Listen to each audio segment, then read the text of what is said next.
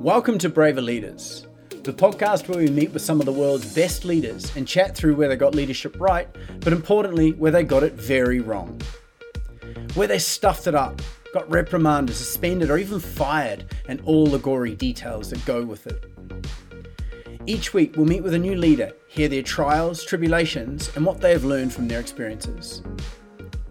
Leadership isn't always pretty, is it? But by being vulnerable and talking about our shortcomings, you can grow the empathy within your team and show your team that you're worthy of their trust. So buckle up and let's get ready to hear what it takes to be a braver leader.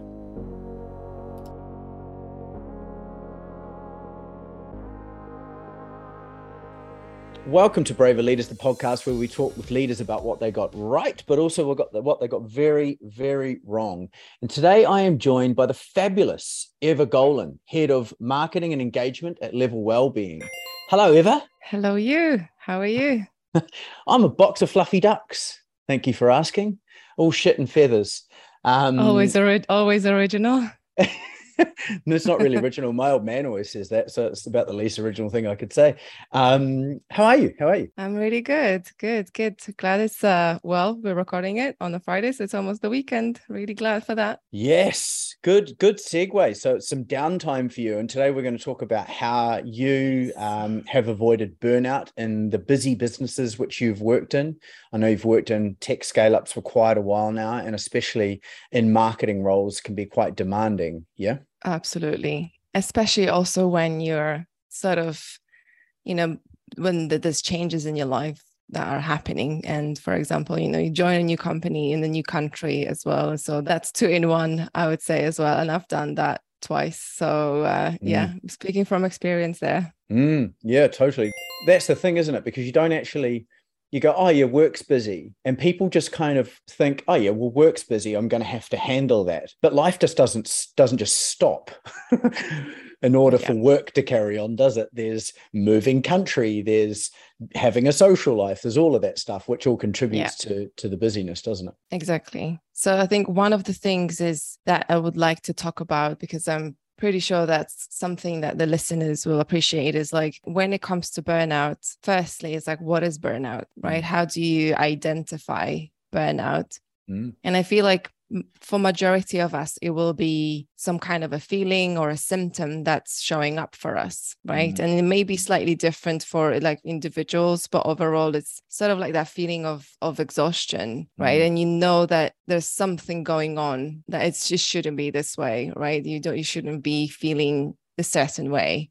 And I know that it somehow is impacting, whether it's impacting your mental health, or it's impacting your relationships, or impacting your friendships, or it has somehow a negative impact on an aspect of your life, or on yourself. So I think that's where I would like to start. And then the second thing I wanted to highlight from that is like, it depends. For me, it's like it depends on where you are in your life, as what stage in your life you're at as well. It's like, for example, sometimes a person can feel burnt out, but they're in a survival mode. How do you deal with that, for example? Right? Say a little bit more about survival mode. What do you mean by that? Yes. So, for example, like when we were talking about moving countries and moving cities, when, for example, I moved to Dubai six years ago almost, right? And I left London.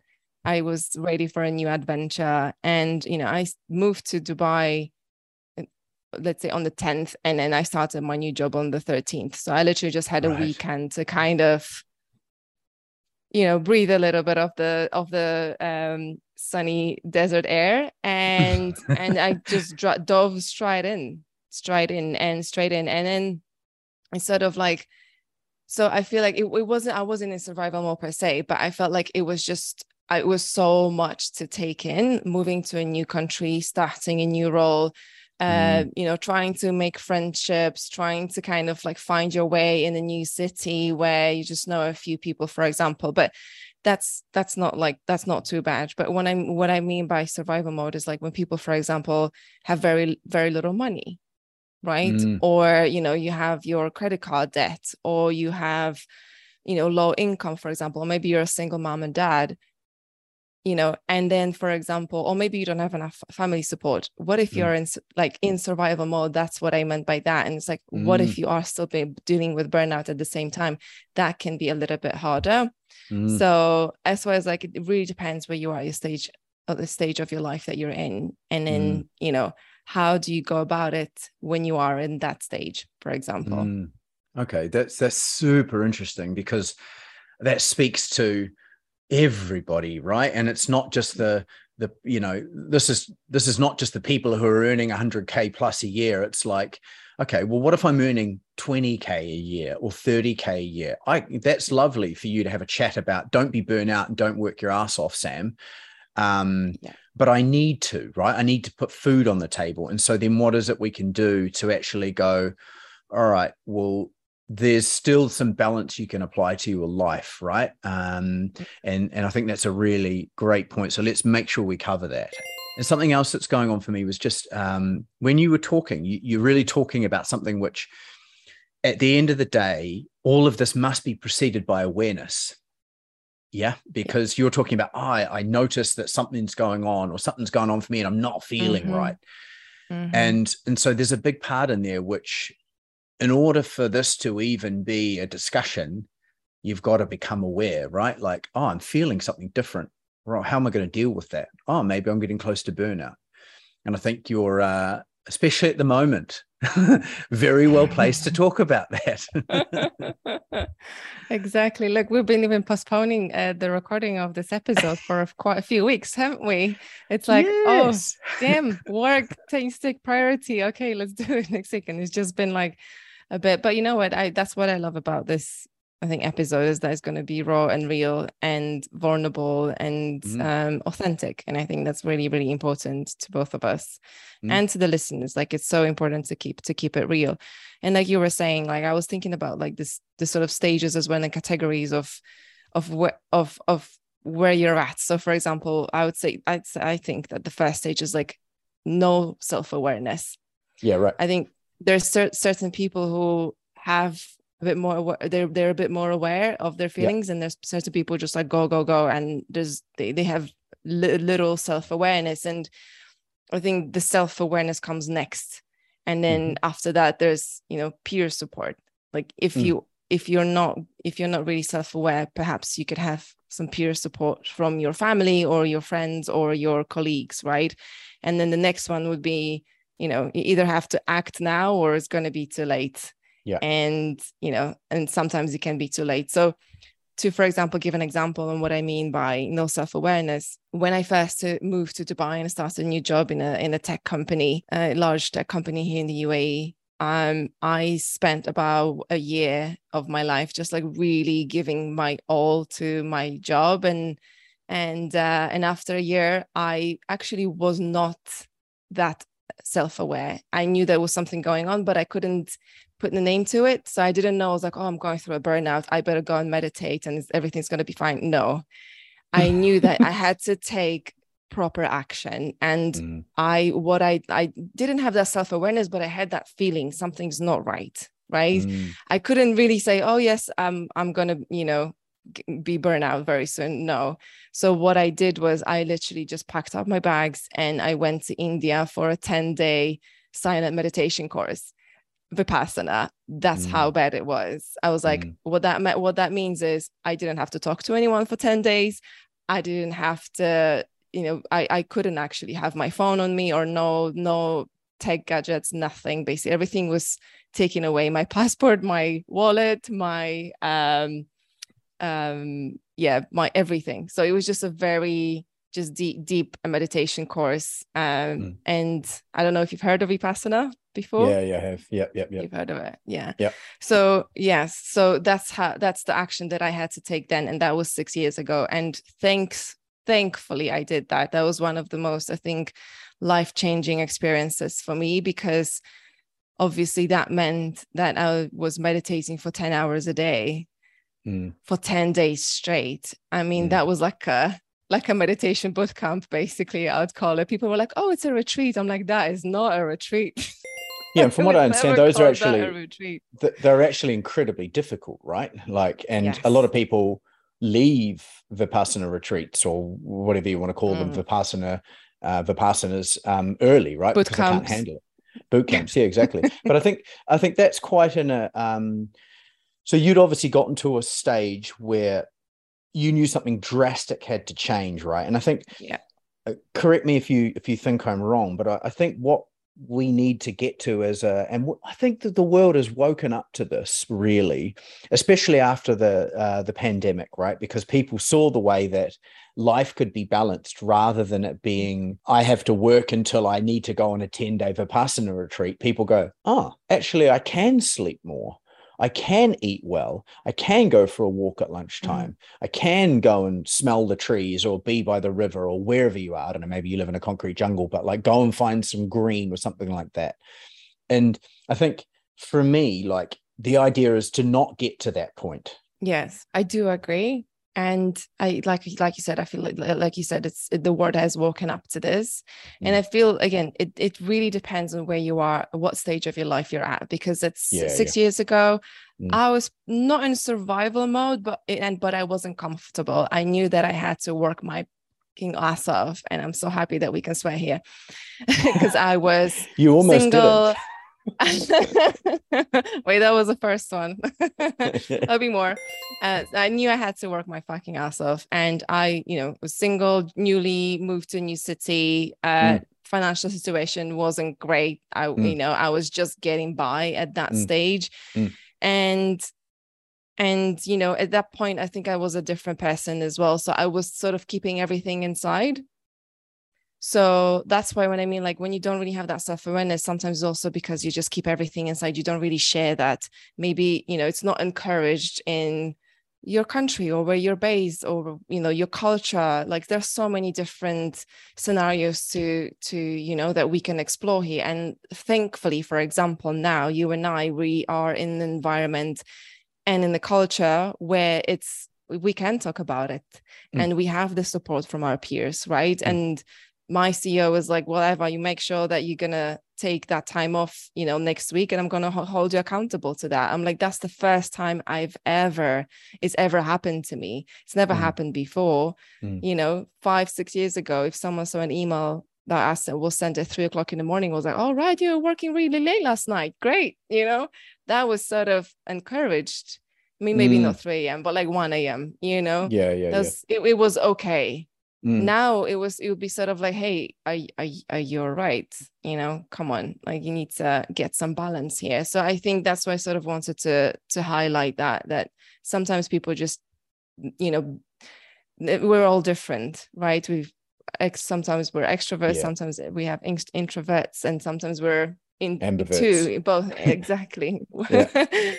So I think that's when people are like, okay, if you are listening and if you feel like, okay, maybe that's me, maybe that will help you move on to the next stage, which is having that awareness. And it's like, how do you have that awareness? It almost sounds like permission to yourself, right? Like I hear what you're saying, like, because in my 20s, work-life balance was about how much I could drink after work. I mean, I don't do that anymore, right? And I got to a point where it was like, okay, this is actually destroying my life. But I'm actually 4 years sober next week. There you go. The whole idea of, okay, being balanced is working my ass off, then stopping and completely letting go by drinking like an absolute fucking madman. And then, you get to that stage of, and I don't know, like I was going to say, I feel like that's probably the way to go in your 20s anyway. But the millennials and then Gen Z, I think it is, are not doing that anymore, right? And that's why non-alc beverages are becoming so prevalent, right? Because they don't go out drinking anymore, which is amazing, right? They're kind of the world, my generation, which was Generation X, don't tell anyone, we've kind of gone, same. Are we? I don't know, surely not. Oh, God. Sorry for that. We've kind of gone, okay, there has to be something better. The generation below us have gone, there is something better. I'm not going to work like that, right? Yeah, exactly. Yeah. Well, we need to speak to these guys more and maybe take notes from them.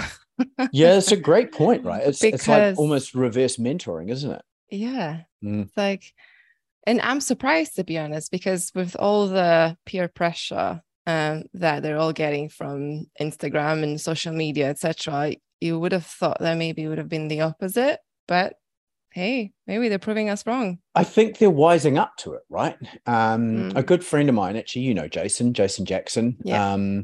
He talks a lot about the images, the self-image that social media can portray, right? And I think, again, that they're wising up to it, right? And less people are on Facebook, less and less people are, especially younger than us, are joining Instagram. They're all on TikTok. I don't even have a TikTok account. Maybe I should, but I struggle think enough you would with nail it on TikTok. I've seen your I've seen your dance moves now. I think It's you'll so nail it. bad. I'm really surprised. my dance moves are so bad. But yeah, no, that they're wising up to it. And I think I see a lot of fun had on social media and less kind of comparison. And there's lots also out there of kind of, this is how it looks normally now, right? And or the image has been altered, which is amazing to see, right? But yeah, people are wising up to it and spending less time on there. We kind of took a detour there, but yeah, I think it's an important one. So, I wanted to like go back to like sort of the stages or the categories of burnout. And then, we talked about the one where there's lack of awareness, self-awareness. I feel like going through what I've gone through, that Vipassana, Vipassana course as an example, is like, that's what built that awareness for me. And maybe I had to go through that in order to improve my self-awareness, because I know that I'll never go back to that state again. I know that from now on, I've got that self-awareness. And for example, right now, I absolutely love what I do. I love what I work. I love the people that I work with. But I know that also, like, going at a speed that I'm going with, I will likely burn out soon. And I know that I want to avoid that. But I've got that self-awareness.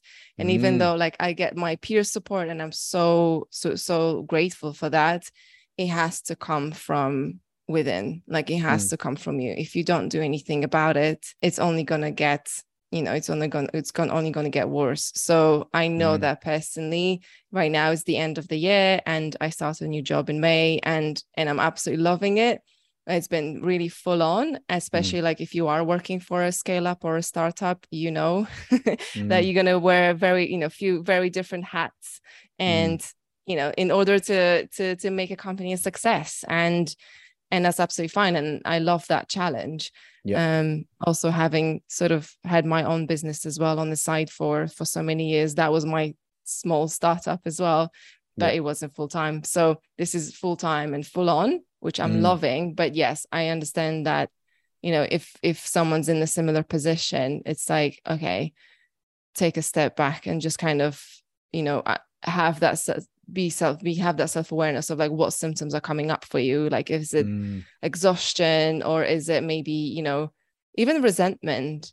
So like, oh my God, I have to, open my laptop again, or there's another Zoom meeting. What can we do about that? Like practical things. Yeah. Like we were talking about that last week. It's like, okay, how about just cutting down on some of those Zoom meetings, right? I feel like, especially working for a company that's, has got employees all around the world, which is fantastic. Like, I'm so happy that we have colleagues basically, in so many continents, and it's so great to be able to work remotely and work with them, from different based in different countries. But that's the side what's happening now is like, okay, we have so many Zoom meetings every single week. It's like, okay, which ones do we really have to have, and then which ones can we just pause for a bit to give everyone a bit of time out from Zoom, right? For example. But again, that has to come from us, right? That has to come from me, from you. Like, if we're feeling like it's just becoming a bit too much, right? Yeah. What it sounds like you're talking about in the stages of awareness is kind of unconscious incompetence, conscious incompetence, conscious competence, then unconscious competence, right? So it's this, okay, so what you're trying to work towards is the default being, I look after myself, right? Yeah. And yeah, I hear you. It's been a challenge for me this year too, right? Because I've been doing, I mean, my business is incredibly busy, which is, I'm super grateful for. And I was reflecting with a friend the other day. It's, I went out into business on my own because I wanted the flexibility. And then I'm away on holiday and I have to work because no one else is going to do the work for the client. Yeah, And exactly. I'm like, hang on a minute. Like, and that, I guess that's part That's of not what I signed up for. exactly right. Is it's part of a service business, but then, really setting the boundaries around back-to-back calls, making sure that there are none. And then I love that question from you. Do we really need this fucking meeting? Because I've sat on a couple recently where I'm like, what are we doing this for? And it's like, I won't go into specifics, but it's just like, do we really need this? My opinion is that meetings should be, and I think you know this, for conflict or connection, right? And conflict in the best possible way, right? Like, why are we doing this? What's happening? What do we need to actually achieve here? Or connection as a group of individuals or a team or whatever, or just, two individuals meeting to get to know one another better. But I think lots of people, exactly what you've just said, when the pandemic happened, everyone was like, oh God, we've got to spend our lives on Zoom. And the absolute extreme of that I've heard is people requiring, I think I saw a post on this about on LinkedIn, like a boss requiring their employees to have the cameras on Zoom all day while they're working. How do you feel about that? I would have told him to get fucked as soon as he asked me to do it. I would have been like, there's my resignation. Cheers. Enjoy your day. Yeah. Like I'm not working my notice, that's a massive invasion of privacy, in my opinion. And it also just speaks to how insecure the individual is that's asking that to happen. I realize I'm yabbering on here, but I think what I'm coming back to is that you've talked about the awareness. Awareness starts from the people around you, and it also comes from having the boss that's secure enough to go, so good, man, do your thing, I trust you, right? And that's where leaders need to get to, isn't it? And exactly. And it's sort of, like I said, I'm super grateful to have a boss like that now. It's never been the case before. And I know that's not the case for so many people around the world. And perhaps having this conversation can open a few minds on that topic, because what you were saying is probably that boss who asks everyone to have their videos on the whole time is, he's got probably lack of trust in his team, and he's trying to maybe micromanage them, etc., which is counterproductive, right? Because people are going to do what you just said. They're going to be like, thanks very much, bye, I don't want to work for someone like that. Especially now when the subject of quiet quitting and huge bigger resignation and people actually settling for less money to work less for fewer days a week is also huge. So I've seen this this topic is so hot right now. So yeah, it's just, like you said, it comes down to the leadership to open their eyes and just have more trust in their team, and typically the outcome of that is that your team will have more trust in you, and then you both benefit from it, right? You don't have to, sometimes we all have bad days, like we all get crap days, and sometimes you just don't want to switch on that camera on, and that should be okay. It shouldn't be the case of, no, you have to keep it on the whole time. It shouldn't. Like, you're still making it to the meeting, you're still present, you're still committed. Just sometimes we all have, bad days. Our personal life is, still, there should be a balance. So we should be able to just not have that camera on if we don't need to. Yeah, totally. And you're absolutely right. Like, in general, and it is a general statement, but in general, people will do the right thing if you trust them. And actually, Aaron Dignan talks about this in his book, Brave New Work. The best example of that in society is the roundabout, or the traffic circle, whatever. Do the states call them something different? I can't remember, but anyway, I think they call them traffic circles. No idea. Anyway, So random, Specific. right? It's a traffic circle. But if you put them in, right, that's trusting society to do the right thing, because there's no stoplights. Although weirdly in the UK they put stoplights on traffic circles on roundabouts, which is just weird. Let's not go there. Yeah, wait till you come to Dubai. Yeah, okay, right. So they do the Another same level. thing. Yeah. So, but if you have traffic circles or roundabouts, what it's essentially saying is, I trust you, Mr. Driver of the car, or Mrs. Driver of the car, or non-gender specified driver of the car. You're going to give way to the person to your right or left, depending on which side you're driving on, and then you just carry on your way. If you put stoplights in there, it says, we don't trust you to make the right decision. So, and what happens at roundabouts? 99.9% of the time, they're really safe, right? And it's like, oh yeah, I know what I've got to do here. And every time I get to one now, I think about that. It's like, they're trusting us. And so how many, I love this analogy from him, from Aaron Dignan, like how many roundabouts can you put in front of your team instead of stoplights? And so, it's a really good one, right? And I agree. It's, it's about trusting them to go and do the right thing, but it's also linking back to that awareness, right? Because some people don't know what the right thing is and the right thing for themselves.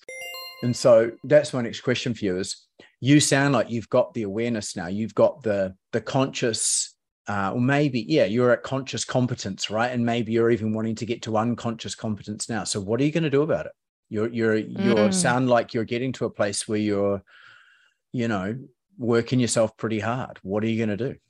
I'm going to, live by the motto that we live by at Level, which is prioritize well. And I, need to prioritize myself, because if I'm running on 20% battery, I'm going to have to recharge that battery in order to then, come back and then perform at my best and perform at my highest, because otherwise I'll just continue running on 20%, 15, 10, and then I'll be gone. So, I think, it would be great to talk about maybe, some practical tips that people can do, right? And, that I'm planning to do, but some practical tips on how people can actually deal with burnout. And would love to hear from you as well, how you do that, how you go about it. But personally, I know that I do want to travel. It's the end of the year and we've got this opportunity to work remotely, which is fantastic. So I'm going to take advantage of that and, want to plan a few trips to end this year with, and plan some more fun things with my friends, right, to do over the weekend. And I think the part of the sort of tough part for me was that it was summer here in Dubai, and I didn't travel over summer because I started a new job, and summer is really, really tough here, especially being here after a few years. Like you just want to travel, you want to get away, and I didn't. And it's sort of like you can't go outside, you can't go hiking, you can't, I can't go rollerblading. So finding now everything that's changing, since like now it's, everything's gonna just open up and there's so many things to look forward to. Concerts are coming back. Nice. We can go for adventures, etc. So and I think one thing that I would say, especially for those who are listening, is like doing what you love and doing what makes you happy. And I know it might sound corny and stuff, but like doing what you love, it really can make a difference. So you need to ask yourself a few questions. I think it's like, what is it that I love doing or enjoy doing that I haven't done in a very long time? Or what is my passion? And if you don't have a passion, how can you try to find one? Right? Because I ask that question quite a lot. People say, what is your passion? Because I love that topic. It's like, what are you passionate about? And sometimes people are like, well, I don't really know. So it's like, how can you uncover that? Because I do believe that by doing more of what you love, you're going to feel better inside. And I feel like the feeling good, it shouldn't be underrated, especially when it comes to burnout. It's like when you feel good inside, you're going to start noticing the differences on the outside of things. So it's like those questions that you need to ask yourself, right? Yeah, for sure. So how about you? I agree with all of that. I love traveling. I think you know that. Well, you definitely know that. I do. Hashtag jealous. I agree with the passionate thing or the passion thing for me is a biggie. Do you know what though? I think the thing that I prioritize over everything else, or the things that I prioritize over everything else, are actually very small day-to-day things. I drink enough water. I get up every morning and I down like 2 liters of water straight away. Maybe not 2 liters, but like a liter of water every, straight away. I drink a shitload of coffee straight after, but then I always get, well, not always, but I always try to get really good sleep. So somewhere between 7 and 9 hours. Last night I slept 9 hours, I try and work out 3 to 4 times a week. And like, I always try and go in the mornings because I notice how much better my day is if I work out in the morning, even though sometimes I'm like, I don't want to get up. I do. And I feel amazing afterwards. But also off the back of that, I know when not to work out now, because I used to go 6 days a week, and I'm 42 this year. My body doesn't, in fact, I'm 42 in a month. I'm closer to 60 than I am to 20 ever. Scorpio. yeah. God, sorry. Me too. That's really sad. Oh God. So knowing when to not work out, because like I said, I used to do 5-6 days a week, and now I do 4 at a maximum, and the rest of the time I just walk. And so kind of removing actually you were talking about it before, that kind of hero culture of I'm working at 3 a.m. in the morning. It's like, I work out 6 days a week. I have all my meals prepped in little containers, and I only eat 2,374 calories a day. It's like, or you could enjoy your life and fuck off with all of that. And so that's what balance is for me, is actually knowing when to say no and still being able to enjoy it. And I think that's what keeps me smiling, to be honest. And you smile a lot. So I do, mate. And I never fucking used to. I used to be a miserable fucker. I used to be a miserable fucker. And obviously giving up booze really helps. But not everybody will want to do that, right? I mean, for me, it was kind of I kind of had to. Those little things on the daily really, really helped me. I think you touched on so many good things, like sleep is crucial. Even if it means going to bed at 8:30, 9 p.m., I do that sometimes. It makes me feel great, because then I wake up and I'm like, I know that I had a really good long sleep. And when you need it, your body is telling you, your body is giving you signs, that, right? So exactly. Well, so what other things people, like to meditate or do yoga, anything that sort of fulfills that mindfulness aspect of things for you. And that can mean very different things for different people, because that can mean jumping on a bike, for example, right? And going cycling, or putting on your headphones and listen to your favorite tunes when you go for a run. So what is that sort of mindfulness that you can do for yourself that can help you feel better and just kind of slow down, observe your breath? And, it doesn't mean that you have to sit in the room for half an hour without, it's not easy, and it's not for everybody. There's also plenty of different guided meditations that you can do. And try to see what works for you, right? It doesn't mean not everyone needs to do ice baths as well, although they are super beneficial. So if you're up for an adventure and you want to try and you haven't tried it yet, try that. But yeah, there's so many different things. I think it's just really, what does that mean for you, right? And one of the other questions that people can ask themselves, like, what small changes can I make onto my daily lives? And also, who can I talk to about it? If it's something that you've been holding on to yourself, who is it? Who is that one person? There must be someone that you can just open up to and have a discussion. And that might also be like that very first step for someone to help. Or where can you find help, right? It's like how, if for example, if you look into the future and if you keep going like this, is also a question about the future. Is like, if you keep going like this, or if I keep going like this, how is that going to affect my relationships? And my friendships and my relationship? And it's like, if I keep going at this speed and this tempo, how is that going to affect it in 3 months or 6 months? Is it only going to get worse? If yes, then you need to do something about it. And that also speaking to myself right now on this topic. I thought you might be. Yeah. So what's your thing? If I know you love dancing, obviously. So what's your meditative or your mindfulness practice that helps you get out of your head? Because that's my good friend Louise Mara talks about this, right? We spend so much time up here in our top 2 inches, actually getting into our body and using that as like an anchor and grounding ourselves, walking in grass without your shoes on, things like that. It's a brilliant way to get your energy out of your head and into your body. What do you do to do that? So apart from dancing, but I do really believe that dancing is one of the most amazing methods to just really stress. And so many students that come to our classes at Dance Body always say, oh my God, I had such a stressful day at work. I need to dance it out. Amazing. Basically dance it out. And I'm a great believer of that. And that's what helps me. But I teach, but I still dance. So it's like, I still get that benefit. What else? I love going for long walks. Especially with my dog, and it just makes me happy that tell us your dog's name, happy. please. Harvey. best name Not scripted at all. Awesome. Yeah. What else? So I just I love, and especially like here in Dubai when the weather's great, the sunsets are beautiful, and there's so many different places you can take your dog for a walk. So I love that. Amazing. I love, just going for a walk, listening to podcasts. What else? Going to the beach, rollerblading.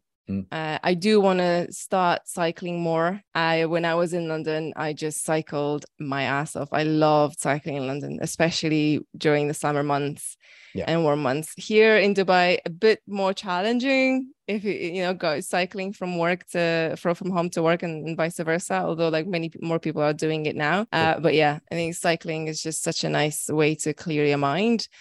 And reading books. I love my books. I have a few recommendations from you that are sitting right here. Wait, you actually bought them? Gratitude journal. I actually bought them. Yes, look at I bought that one. I've got my Wim Hof book from my brother. Awesome. High Performance Habits, all of that. So many books, but that's the thing. I really want to get better at actually reading them. Yeah. Well, let's talk about that then, because I really agree with that kind of scheduling of joy, right? And I do an activity with groups or teams where, I get them to think about the activities they do in a day that deplete them or nourish them. And so then it's just raising awareness, right? People look at it and go, oh, like answering emails depletes me, or riding my bike to work nourishes me. Okay. So then once they've done that, they do everything they do on a normal day, and then they put an N or a D beside it. And then I say to them, right, can you increase your N's? Do more of the things that nourish you. And of course, you're going to have to do some things which you go, this is a menial task. But how can you enjoy it more? And how can you schedule joy? And so for me, like, I don't do it every morning, but I love to get up in the morning and I try and read 10 pages a day, right? Because then you read a book in 2 weeks. If it's maybe not 2 weeks, but 10, 15 pages a day, you read a book in 2 to 3 weeks. And so that's several books a year, right? Well, a lot of books a year. And do some meditation, have a coffee, connect with my partner, that kind of stuff. What's your routine? What's your kind of your ritual? When I wake up, I'm gonna be very honest here and vulnerable. I do check my phone straight away. Oof. Even though we had a session saying that I should stop doing that. I am working on it, but it's FOMO. I have really big FOMO.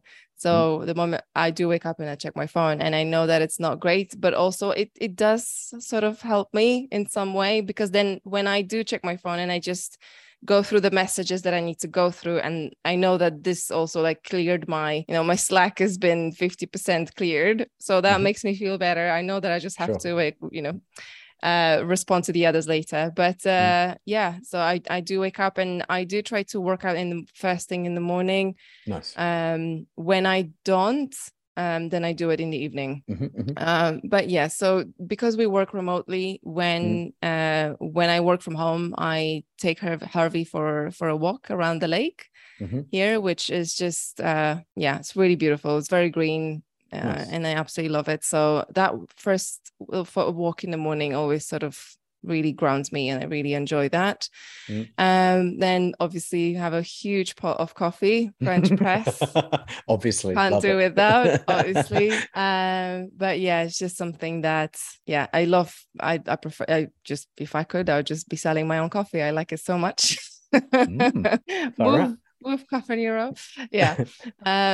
So yeah, when I'm working from level from the office, I do like to be there a little bit earlier just to have a bit more time to myself and schedule my day.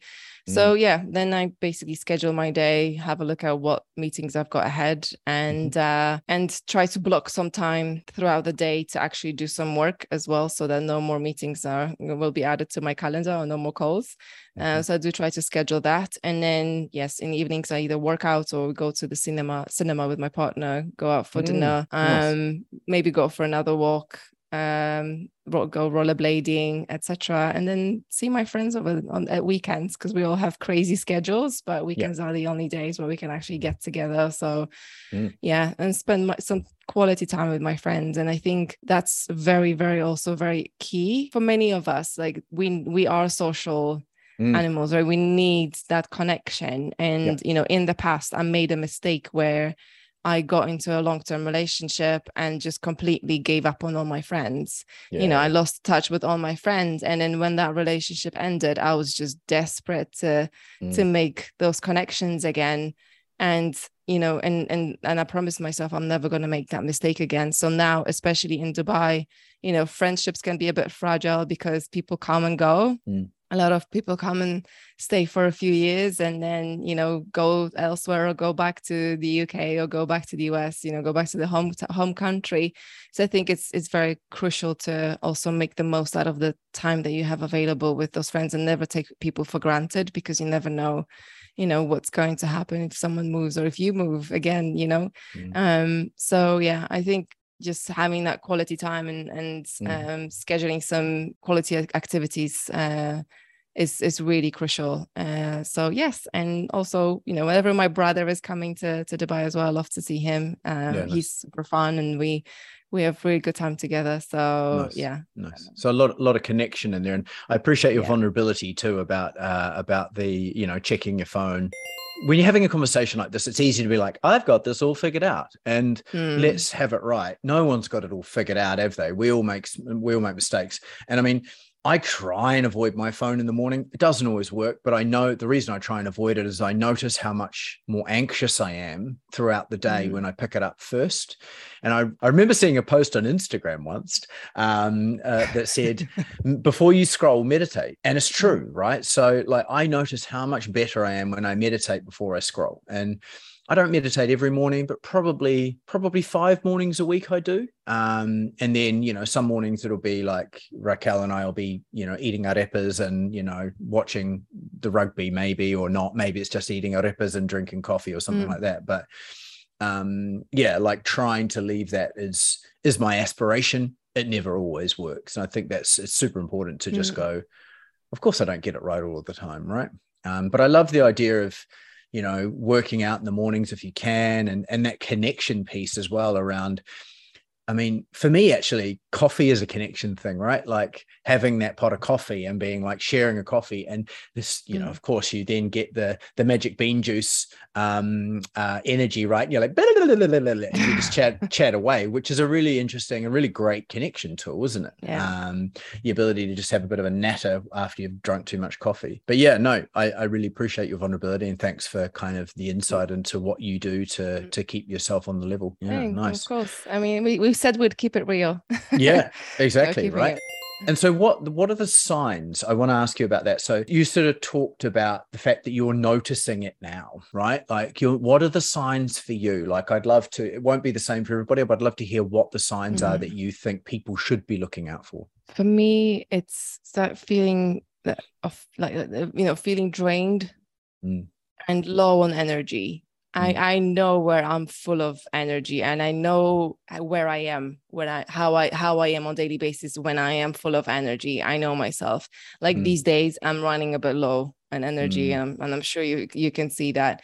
So I can see myself, especially, I guess, maybe dancing and teaching helped me also gain that self-awareness. So it's not just meditation that helped, because to be honest, I'm not meditating at the moment. It's something that I really want to get better at, but I'm not doing that at the moment. But for me, I think dancing just brought that extra self-awareness, because when you're teaching, you have to be observing the room, you have to be observing yourself, you have to have that observation skills, I guess. Yep.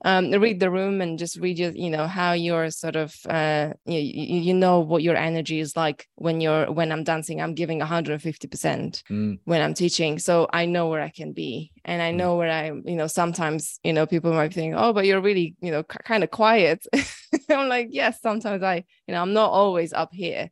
I'm not always up here, but it's just, so that self-awareness is just, it can come from many things that we get involved in on daily basis. So I think, so the symptoms for me is just, feeling that drain, feeling a bit drained, feeling low in the energy. And I feel like I know inside what I need to do, what it is that I need to do. I just need to go and do it. Yeah. Basically, I know it might not be helpful, but I just feel like that inner voice, we all have our inner voice. Yeah. And I feel like the more we tune into it, the more we will listen, or the more we will hear it. If we're not tuning into it, if we're blocking it, it'll probably just be like an inner whisper, right? Yeah. What are you going to do about it? Right. Yeah. So, I think that inner voice is so crucial to cultivate and make sure that we listen to it. So as long as we listen to our gut feeling or inner voice, one of those, how so many people describe it differently. But for me, it's that inner voice, like, what's best for you. And like, if you know what you need to do to make a change if you have to. And that often, that inner voice is often, and I think you just referred to it as the gut. It actually is your body, isn't it? Not your head. Necessarily. Your body's going, this isn't right. Something's not right here. Yeah. And I always know I'm spectacularly good at ignoring it. I think the whole planet is, but the better we tune into that, right? That body going, hey, something's not right here. This doesn't feel good for me. Don't do it. But we ignore it, right? And so that's, for sure, that's one of the things that I noticed is like, oh my God. And I loved what you mentioned before about resentment. I mean, that's a big thing for me, right? Like, I'm starting to resent having this conversation, or I'm starting to resent having to do this thing. Why? Okay, I'm doing too much. I've got too many back-to-backs. How do I do? And I also, loved your point about scheduling your day, right? Being really intentional to block things out. Is like, I try and spend at least 20 minutes on a Friday weeding shit out of my following week. So I'm like, nah, sorry, can't do that. Make the meeting shorter because it doesn't need to be an hour and a half. Put a block in between, like, because people just... 1.5 hour meeting should be banned, I think. From going forward, 60 minutes is like the maximum. I think people's attention span is just I think that's I think attention span on Google, on Zoom, or whatever meeting platform you use, is supposed to be about 40 to 45 minutes, and then you lose people. Sounds about right. Yeah. How many times have you sat on a Zoom meeting and gone, all right, cool, I'm not really needed now? I did it yesterday. I can think of it. Please, I hope nobody I was on a meeting with yesterday is on listening to this. But I definitely zoned out at some point and started doing something else. What the fuck? That's a waste of time.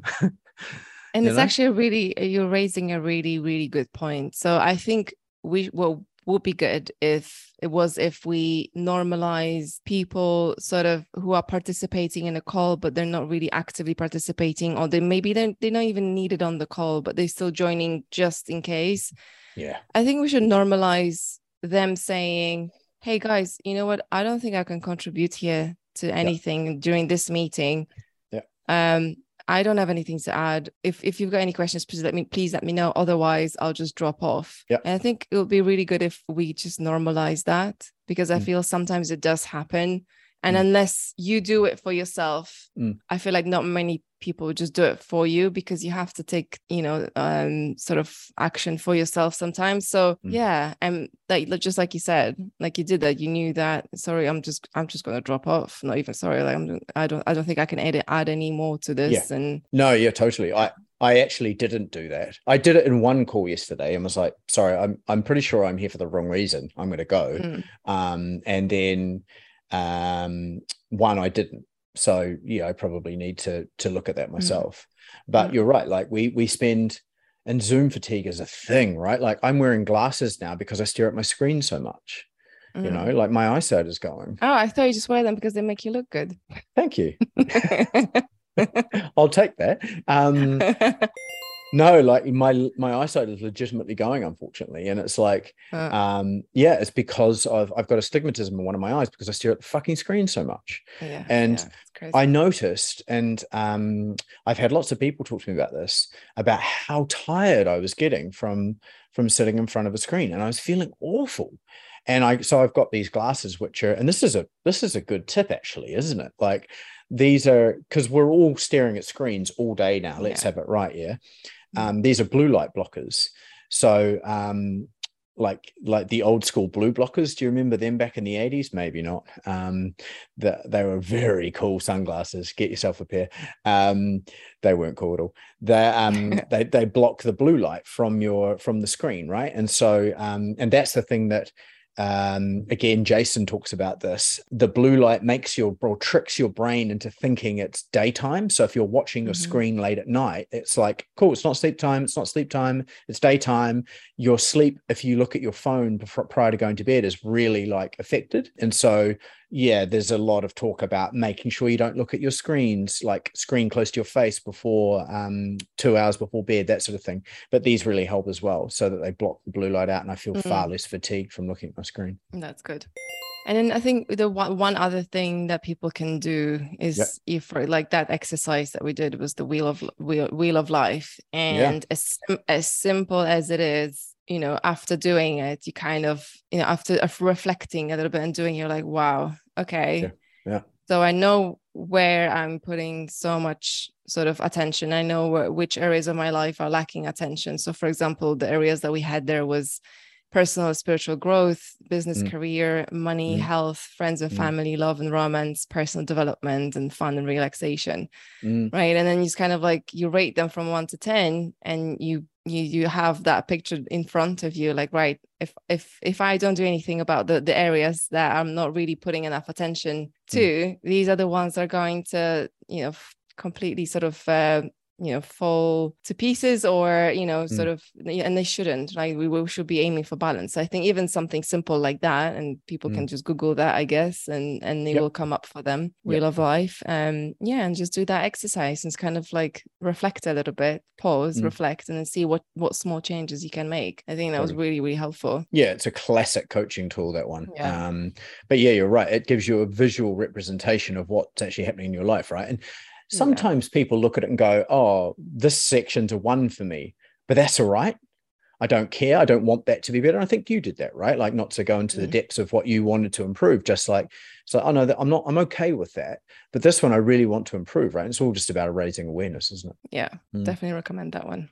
Okay. What's your parting tips for avoiding burnout, Eva? We've had a brilliant chat, and I want to Give us your rubber stamp of tips to avoid burnout and to scale up. I would say really practice that self-awareness first, and just take ownership, practice self-awareness, and speak up. Don't be afraid to speak up, because I think when you speak up, people will look up to that, and they respect that, and they respect the vulnerability instead of pretending that everything's okay, that you've got it all figured out and you're 100% fine every single day, right?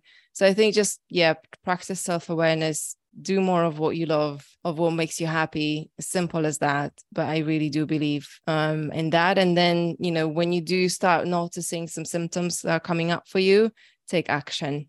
Don't wait too long. Take action, because that way you can recharge your batteries, and then you can be your 100% self again. Yeah, amazing. Well, look, I really appreciate your time. It's always a pleasure to chat, and thank you so much for giving us your me. Yeah, of course. It's a pleasure, and hopefully we can do it again soon. And I really appreciate all of the super valuable insights you've given us. So hopefully people will get a good chance to listen through and take some action on those as well. I hope so. Thank you so much for having me. Really a pleasure always. You're very, very welcome. Thank you again. All right, bye. Thanks for tuning in to Braver Leaders, the podcast where we discuss with leaders where they got leadership right, but also where they got it very, very wrong. If you'd like to know more, visit us on braverleaders.com, or you can email us directly on team@braverleaders.com. Stay tuned, and we'll see you very, very soon.